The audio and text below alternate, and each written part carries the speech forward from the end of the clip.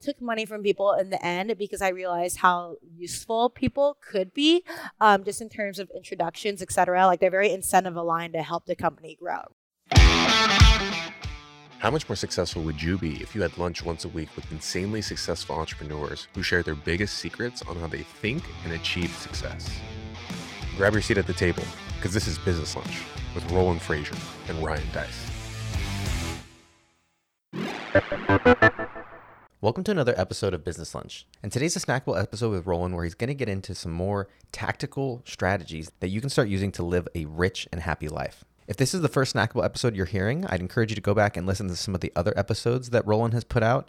And if you want to get notified every time we release a new episode, go to the new businesslunchpodcast.com website and we'll send you detailed notes along with every episode. That's businesslunchpodcast.com, www.businesslunchpodcast.com, and you can sign up for the free email newsletter where you'll be able to get all the highlights and resources from the episodes. Thank you for coming out and being with us today. Really appreciate that. Yeah, thanks for having me. And I heard that a lot of you guys are hungover, so thanks for being here.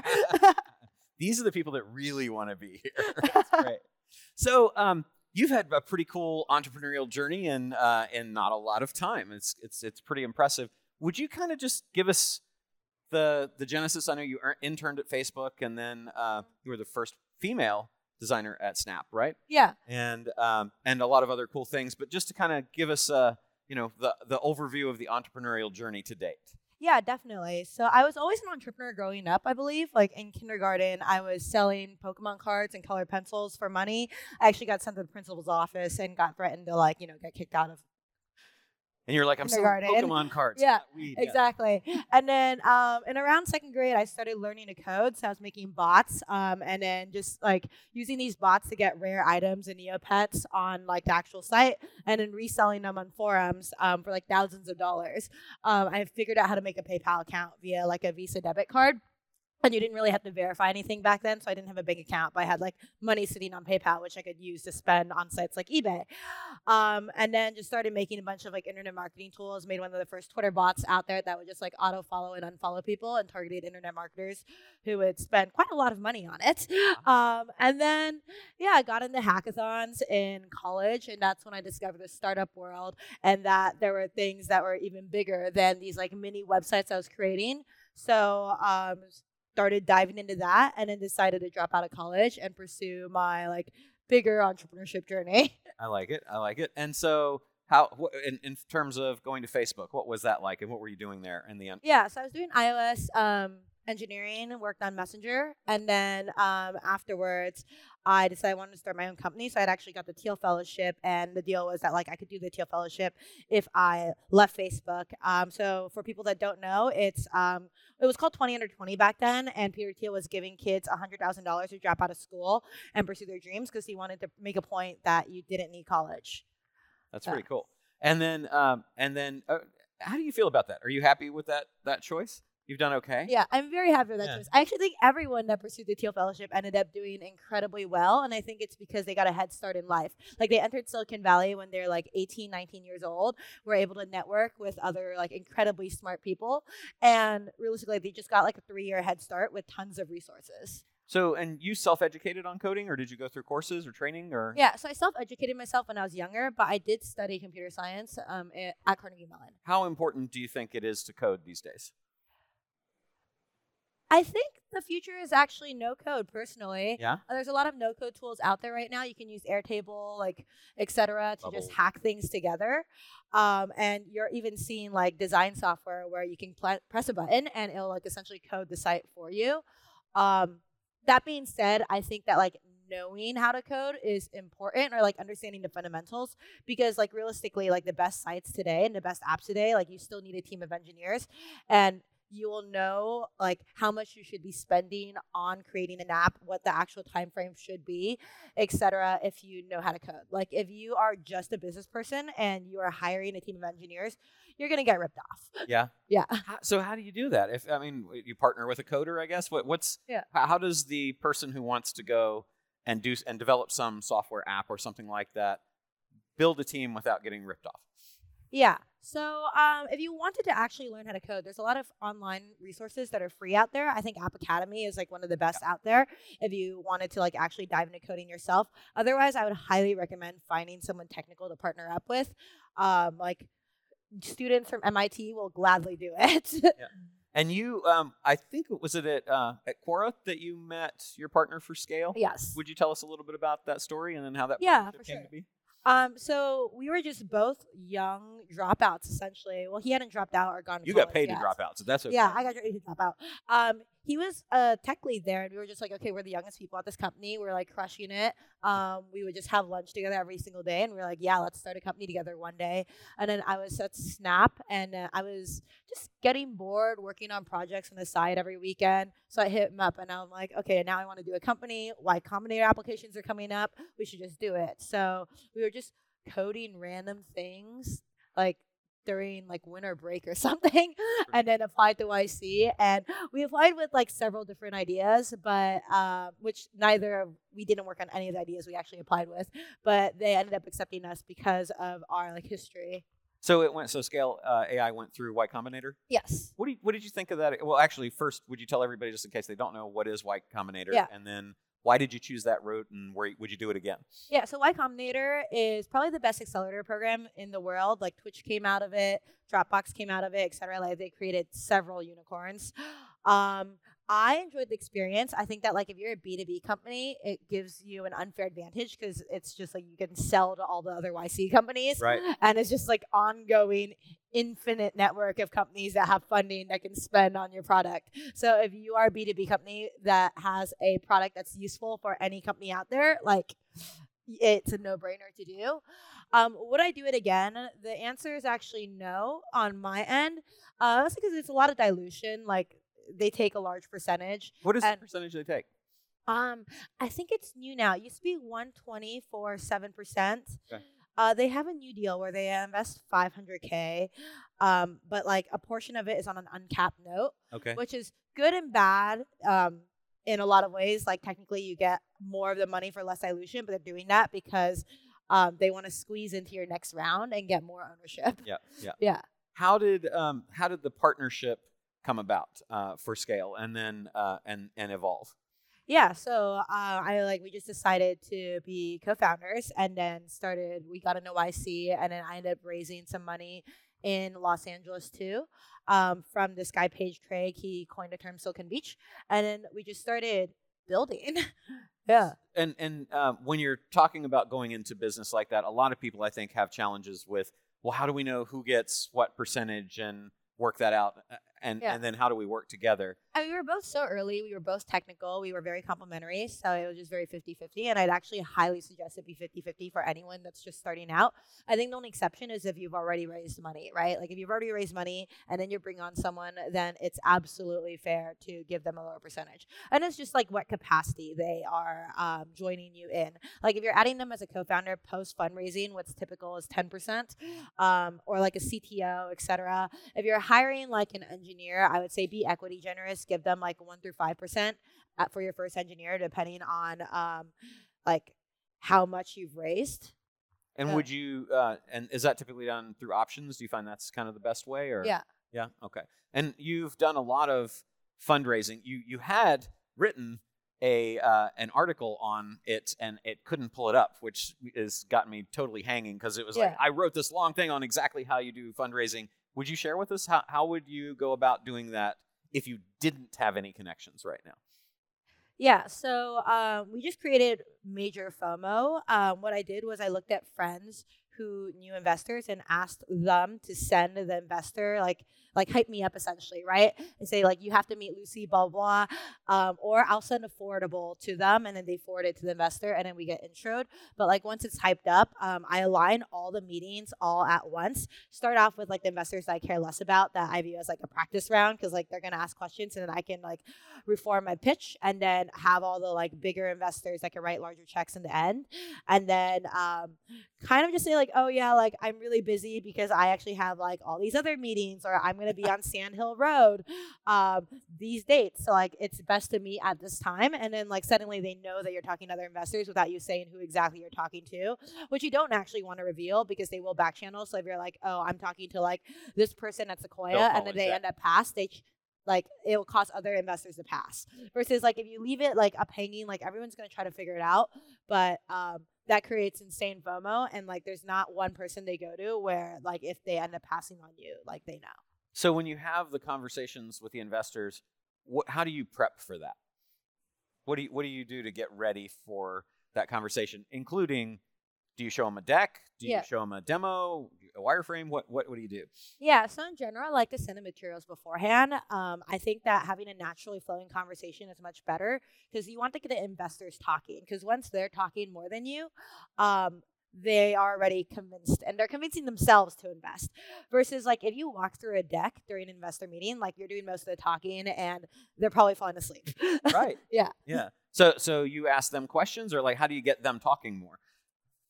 Honestly, like I just let them talk and I don't interrupt until there's silence. Okay. And then I'll follow up with maybe a question or a point that I know that they'll like based off what they said. Okay.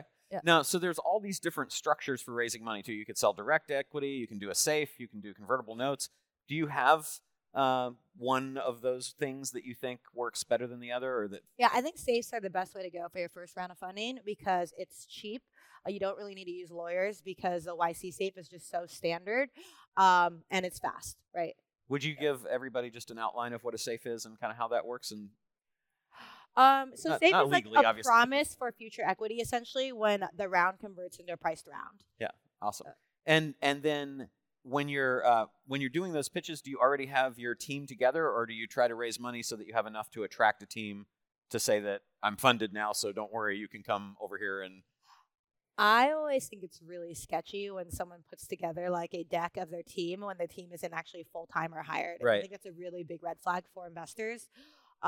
Whenever I've raised, I've just been like, hey, I'm a solo founder, or hey, I have a co-founder. Okay. Yeah. And when you're talking to people who are going to be on the team, what kinds of questions do you think is really good to ask to be sure that you're getting the right people? In general, I think I want to see what their work ethic is like. Like obviously, if I'm like interviewing an engineer, I'll give them engineering questions. If I'm interviewing a marketer, I figure out like just how good they are. I'll do like reference checks with 10 other people. That being said, I don't look for like all perfect reference checks because I do think that like a lot of people are just very polarizing. So I see like, are there at least some good reference checks? But I try to like evaluate their skill set and like whether they're willing to grind the first like 2 years, let's say, because I think work-life balance is incredibly difficult to have your first like 2 years while you're trying to like build up the company. Yeah. And as far as finding those people, do you like search firms? What do you think about using like a professional search firm or recruiter? I do not, because I generally think the best talent, the second they like even mention they're going to quit, they already have like 10 companies on them, right? So they're not going to have to even need to use a search firm. Like the best people you're going to get are like you convince them to drop out of college. You like convince them to quit their job where they're already excelling at. How do you find those people if you're sitting out here and don't know how to find those people? One way I found those people was I figured out like every single student at like Stanford, MIT, etc. back in the day when Facebook was popular, and then I added their email to like my Facebook account so I can access these like student groups, and I would just post job listings in colleges that I didn't go to. And I've done a lot of like technical interviewing, and I just knew like which colleges I thought had the best engineers. So I like targeted those colleges. But I would say like really infiltrating student groups and infiltrating like great companies. Okay. So I would like go to lunch at certain companies like Stripe, etc., and like just make friends with every single person and kind of figure out from there who is like there for 4 years, etc., thinking about leaving.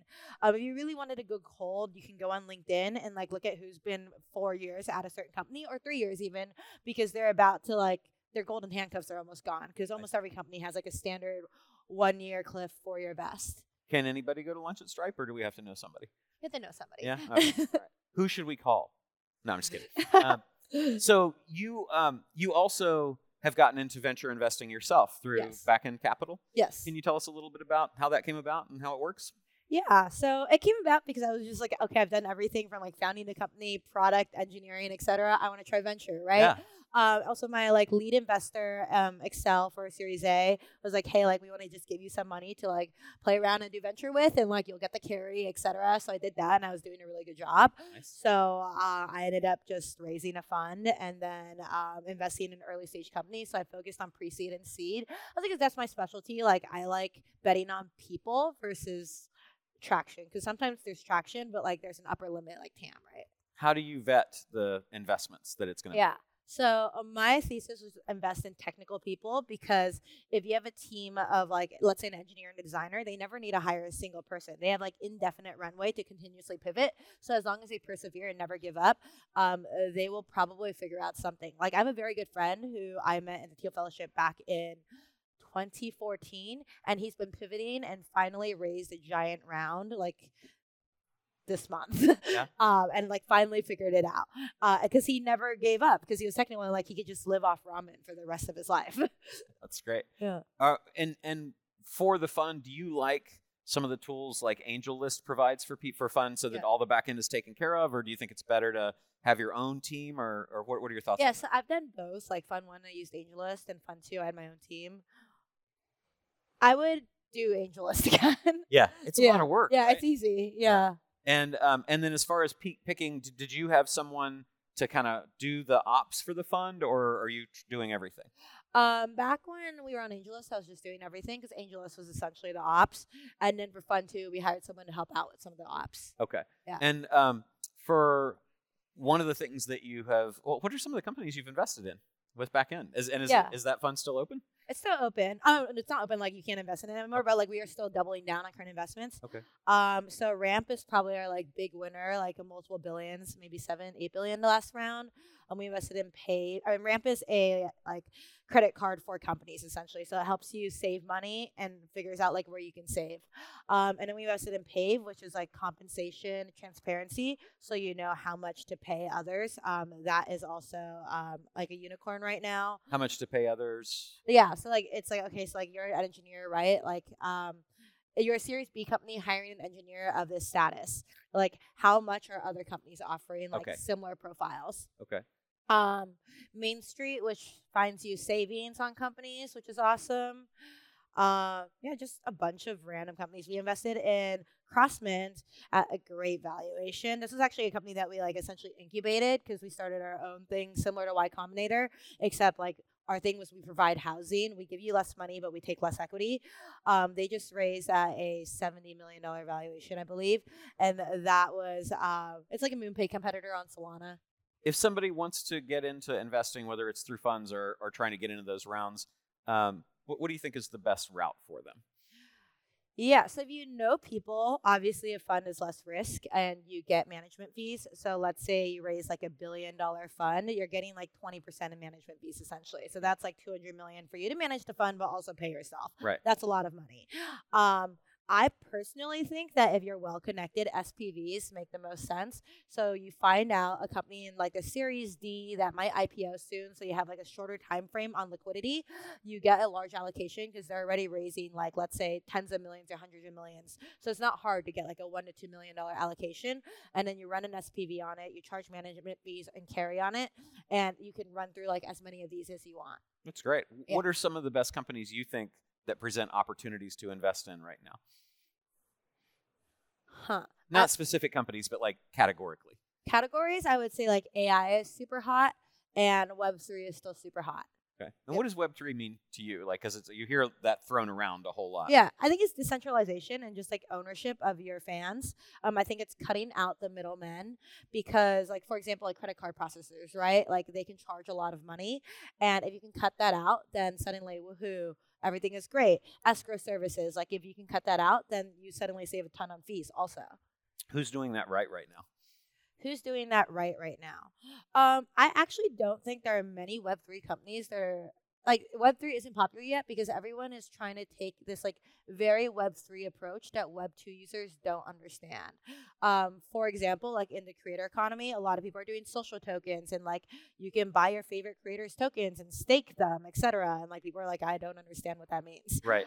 And it's hard. You got to Yeah. set all these accounts up, and Yep. it's not easy, Yep. right? Yeah, like I think who's doing it right would be actually like probably pretty big brands like Dolce & Gabbana just launched an NFT, but this NFT is tied to utility. Mhm. So like they are throwing parties around the world. You get invited to their exclusive fashion shows. They have like vacation trips to take you on. You get exclusive merchandise because you own this NFT. So like for a lot of people, that's like easy to understand. I think Royal is really interesting. So they're like a music NFT platform where like artists can sell a percentage of their songs, and then their fans can earn royalties on it, which also makes sense. It's like, okay, like if you're betting on the artist essentially, right? Does that tap into like ASCAP and BMI and all those royalty organizations? Do they connect those? I believe so. Yeah. Okay. Cool. And then I would say like even the Monkeys, like Bored Ape Yacht Club, is doing it right in the sense that they are throwing parties around the world and having big performers like Snoop Dogg. Where I personally had friends that really wanted to go to a Bored Ape party during NFT week and like buy an ape that costs $200,000 Right. just to go to this party. That's funny. Yeah. But they kind of hold their value, right? So Yeah. I like view it as like a more expensive Soho house. that's funny. What about the kind of the crash in crypto right now? What do you see happening with that? Is that going to I think adjust crypto down? is always cyclical. Like I think it's going to go back up eventually because there is a lot of like reasons why Web3 and blockchain technologies are useful. Yeah. You have a new venture that I Yes. think you started in April, and I was a little confused because I saw Moment some places and I saw Passes some places. Yeah. So basically, there's another company called Moment, and they own the trademark, so we were forced to rebrand. Okay. But I like Passes because it immediately tells you the utility, and you don't think about it as NFTs.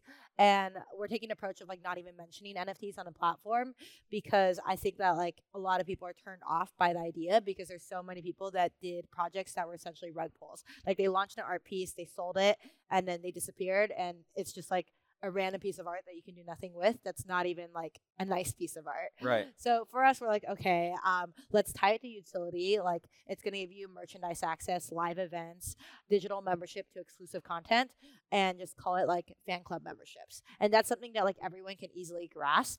And we just have all the benefits of Web3 without like people knowing it's Web3. So because there wasn't, I joined the wait list, but there's not a lot about it. Yeah.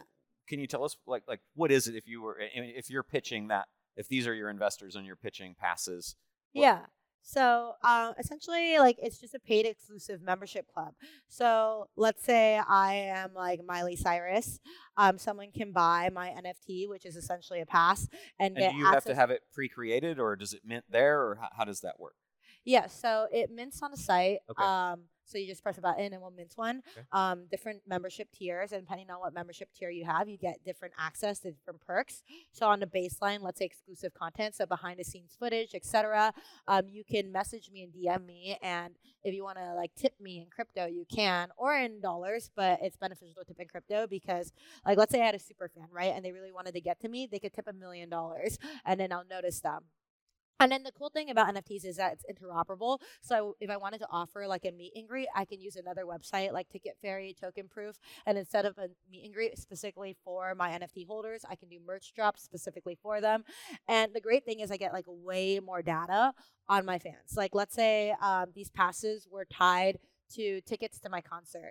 Traditionally, if a person were buying a ticket to every single one of my concert, I might think they're a super fan, but I wouldn't actually know if they attended or not, because they could be reselling the tickets and scalping. Now, if they're like selling the passes, I know exactly who they're selling it to, and I know they're a ticket scalper. But on top of that, like normally Ticketmaster would take the fees, right? I could set a 10% royalty fee on my passes, so every time it transferred, now it's not Ticketmaster taking the fees, I'm getting the money back. So that's a lot more money for me. What's also cool is I can see like every other thing that's happening in their wallet. So I can see like, okay, they have a bunch of Elenium NFTs. So like for whatever reason, my fans are also Elenium fans. So I can do a collab with Elenium. Or wow, they're spending a lot of money on this like one eyelash brand. I should create my own eyelash brand. That's pretty cool. Yeah, it makes everything super transparent, and this is data that like they just didn't have before. What is if you were consulting with someone about designing the ideal NFT, what would you advise them to do in terms of utility and smart contracts and all that kind of stuff? Yeah. So in terms of utility, I think they should definitely tie it to in real life events somehow, because I think So that's in-person event. yeah, I think that's easier to swallow because people are willing to already pay for tickets to in-person events. I think sites like Patreon, OnlyFans, etc., are making it make more sense to tie it to a digital membership as well. But like if you can have both, that's awesome, right? I would also just say merchandise drops, because it's like Bored Ape Yacht Club merchandise drops just sell out instantly, and like you have a skateboard that like you could have bought on a merch shop for $100 that's now selling for thousands of dollars, and people are still buying it. Right. There's just like an indefinite amount of things you can do. Like I would probably tie it to like maybe a lifetime discount to something, so then it holds value for life as well. So it's like, okay, you own this NFT, like you get like 50% off McDonald's for life. If Okay. you're like a big McDonald's fan, like that NFT is going to resell for a ton. I think Coachella actually did a really good job of this, where they sold NFTs that gave you like essentially lifetime artist guest passes. And now those NFTs are going for $1 million or so. And every time it resells, Coachella is probably getting like 100, 200K kickback. So they're like making money indefinitely for it. And the crazy thing is, it was priced at the point where you could buy artist guest passes for life and it wouldn't add up to the cost of NFT. But I think that like people like the flex, they like the art, and like it's just an easier concept to swallow in their head. Like, oh, I get lifetime passes. And to them also, like maybe they'll even make money on the NFT by reselling it as it gains value in the future, right? So like Right. then the total cost is either $0 or profitable to them, which is actually already happened with the people who have resold it. Meanwhile, Coachella is just making tons of money from like the initial sale and the royalty fees. So, and the only thing I'm concerned about there is, so like you sell it now, you're getting paid as they resell. Yeah. But what happens when you're fully at capacity? And so let's say that we did it for an event here. So we have only so many seats that we can do. When we have sold the full amount of seats, now other people are selling that and we're making money off the resales, but we can't really issue any new things because we're out of capacity. But you're not issuing new seats, because when they resell it, they're giving up their seats. So They don't right, get so them. but Yeah. that's it, right? You kind of say, okay, when I'm calculating what is this going to be worth, is this a good thing to do? Yeah. You need to think about, okay, well I can sell this many, and obviously Yeah. you can sell as many Bored Apes, I guess, as you want, right? Yeah. But so is it good for places that would have physical limitations like that? Or No, so like what you would do for this is let's say there's like 5,000 seats, right? You just sell 5,000 NFTs, and if they resell, then you're getting all the royalty fees and ticket resales, but like you're still only have 5,000 tickets, Right. right? So like 5,000 passes, and it's only going to this 5,000 people. right. What I would do though, personally, would be like have like some VIP access. So it's like 100 is the VIP, and like Right. they get different perks, and that's super limited. Or just like offer some NFTs that get you like first rights to access. Like imagine if you had an NFT that like for life you got to buy tickets to Burning Man. Like you got first access to Burning Man. People get stressed about Burning Man Right. and Coachella. Like they would pay just to even be able to like have first access to buy Right. the normal pass. Right. That's that's really cool. Who would you say are the competitors to passes? I would say the closest competitors right now are actually Web2 platforms. So it'd be like Patreon, OnlyFans, etc. Ticketmaster? Ticketmaster, yes, but we're not totally focused on ticketing. Yeah. Like at the moment, we'd rather them plug into other websites like Ticketberry or TokenProof to handle ticketing. Yeah. Because NFTs are interoperable, which is interesting. Like they could take the NFT and like take it to any other platform they want. Like for now, we just want to focus on the like exclusive digital content, and we'll help creators plug into the right platforms to offer merch drops, to offer like ticketing, etc. How do you keep track of what is, because that's such a changing world, everything in Web3. What do you read, consume, watch, listen to that helps you stay on top of things? Honestly, I'm the type of person that just clicks random links. I think Twitter and like listening to the smartest people is awesome. Who are some of those people you think? Vitalik is awesome. I really like, I have Multicoin, my lead investors. They're like on top of things. You have A16Z, who I think is like one of the best crypto funds out there. It's like Chris Dixon, Jane Lippincott. On the consumer side, like just like thinking about consumer, Alfred Lin is like a legend. There's just so many, and I'm in these communities, right? So I do go to these tech events and meet people and talk to people. I like crash random DAOs in New York and talk to people in there too. Nice. Okay. And in your new company, you took some funding from, was it Anti-Fund? Yeah, so Jake Paul's Fund, Anti-Fund. Yeah, Logan was here last night. Yep, I saw. What? I think this will be good for people to hear. Why would you go out and take money from somebody else versus funding yourself in something like that? Because it's $8 million. It's not a ton of money. It's not nothing. But yeah. So initially I was planning on self-funding, but I realized people were willing to invest at like any valuation I named. So I ended up saying I wanted to raise it a $50 million valuation, and it worked out. But I would say I took money from people in the end because I realized how useful people could be, just in terms of introductions, etc. Like they're very incentive aligned to help the company grow, right? Mm-hmm. Versus if I funded it myself, like yes, I would own 100%, but I wouldn't get the outside help. And I've gotten a lot of like helpful intros from my investors. Yeah. Yeah. So in your kind of going crazy fast at all the stuff that you do, you also find time to run 10 to 20 miles a day? Oh, no. This was during COVID in Singapore. Okay. I was running 10 to 20 miles a day. Okay. I do 2 Barry's boot camp classes a day now, so that probably equates to closer to 6 miles a day. Okay. Yeah. And not 5.5 hours of working out anymore. No, not 5.5 hours of working out. I work out 2 hours a day. Okay. I like it. What is, are you still living at, is it One Museum Place? 1,000. 1,000. Yeah. Okay. And I know you've got some famous people that live there. How does that feel? Do they seem normal, neighbor-like, or you've got David Beckham? Super and nice. folks? I've reintroduced myself to David like 10 times because I apparently can't remember him. Can't remember your name. But he's I'm awesome. the one in the elevator the last time. Very cool. So I guess just as a last question, is there anything that you think that you could share with us here? We're a bunch of intermediate to advanced marketers looking at Web3 versus other kinds of marketing, and you've built tools for us. I bet some of us have bought your Twitter follow, unfollow, and things like that back in the day.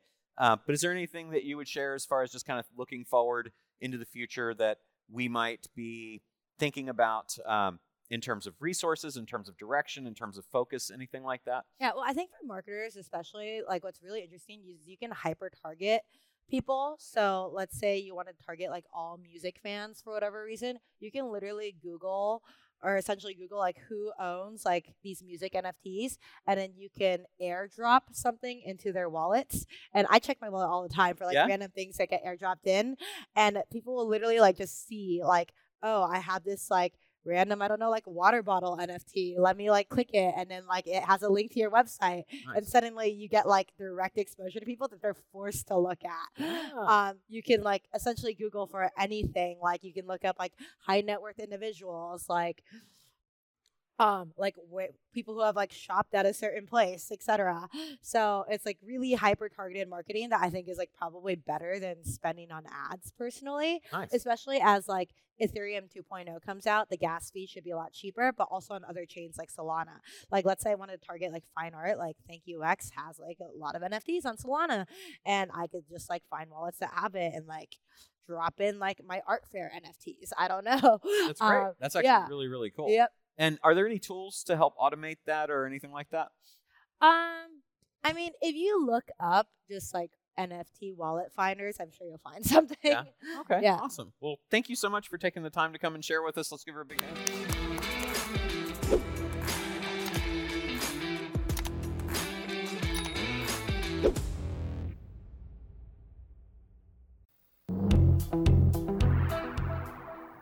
Hey, Roland Frazier here. If you're looking for a way to grow your business exponentially, to get more customers and ultimately increase your wealth, there's no faster way to do it than to acquire other businesses that already have the customers, products, services, teams, and media that you want. If you want to double your sales, just acquire a company that has the same sales as yours. It sounds simple, but far too many people end up starting new businesses that fail and forget that they could skip all the hard stuff and just acquire one that already exists. There's a reason why private equity firms, family offices, big companies like Apple, Google, and some of the smartest entrepreneurs on the planet do not start new businesses from scratch. They acquire already successful businesses.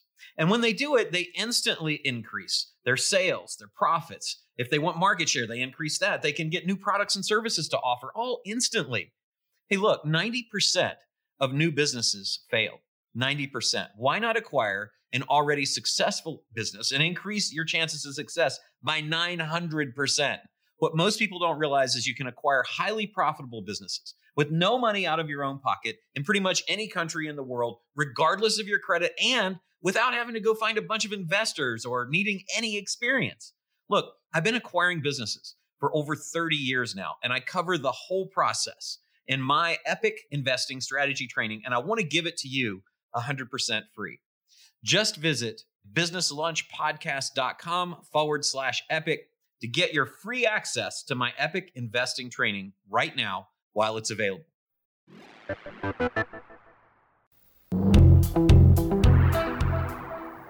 Hey, Roland Frazier here. If you're looking for a way to grow your business exponentially, to get more customers and ultimately increase your wealth, there's no faster way to do it than to acquire other businesses that already have the customers, products, services, teams, and media that you want. If you want to double your sales, just acquire a company that has the same sales as yours. It sounds simple, but far too many people end up starting new businesses that fail and forget that they could skip all the hard stuff and just acquire one that already exists. There's a reason why private equity firms, family offices, big companies like Apple, Google, and some of the smartest entrepreneurs on the planet do not start new businesses from scratch. They acquire already successful businesses. And when they do it, they instantly increase their sales, their profits. If they want market share, they increase that. They can get new products and services to offer all instantly. Hey, look, 90% of new businesses fail. 90%. Why not acquire an already successful business and increase your chances of success by 900%? What most people don't realize is you can acquire highly profitable businesses with no money out of your own pocket in pretty much any country in the world, regardless of your credit, and without having to go find a bunch of investors or needing any experience. Look, I've been acquiring businesses for over 30 years now, and I cover the whole process in my Epic Investing Strategy Training, and I want to give it to you 100% free. Just visit businesslunchpodcast.com/epic to get your free access to my Epic Investing Training right now while it's available.